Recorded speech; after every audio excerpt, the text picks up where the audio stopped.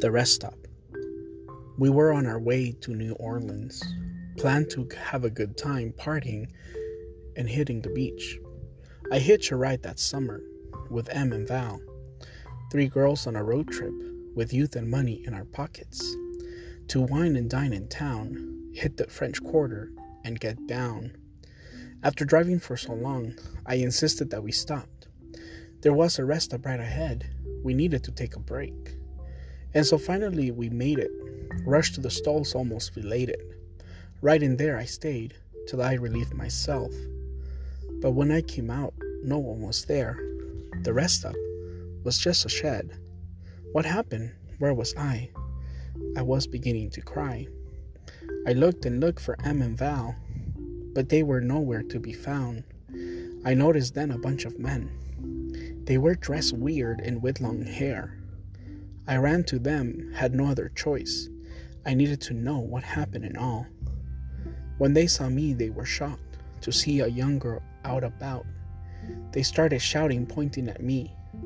Figure I asked, where would I be? But when I got closer, I could see they were not from around here. They spoke French and carried swords. What was this? A trick? A prank? Or both? I just needed to know what happened to us. Have you seen my friends, 2 girls in the car? They took me to see a Jean-Baptiste, the father and maker of New Orleans. I don't speak French, but English I do. They call me a spy, British too. Américain, qu'est-ce que c'est? I explain, but fail. Crazy might be, delirious jeune femme. Ship her away to France for the king. He will know what to think. So I spend my days on end, walking the castle without restraint.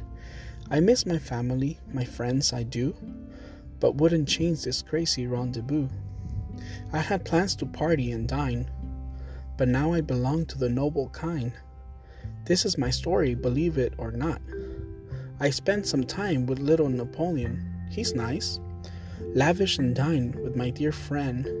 Partied till late with the queen herself, Marie Antoinette. I'm stuck in France, so I must stay. I will make history together with them.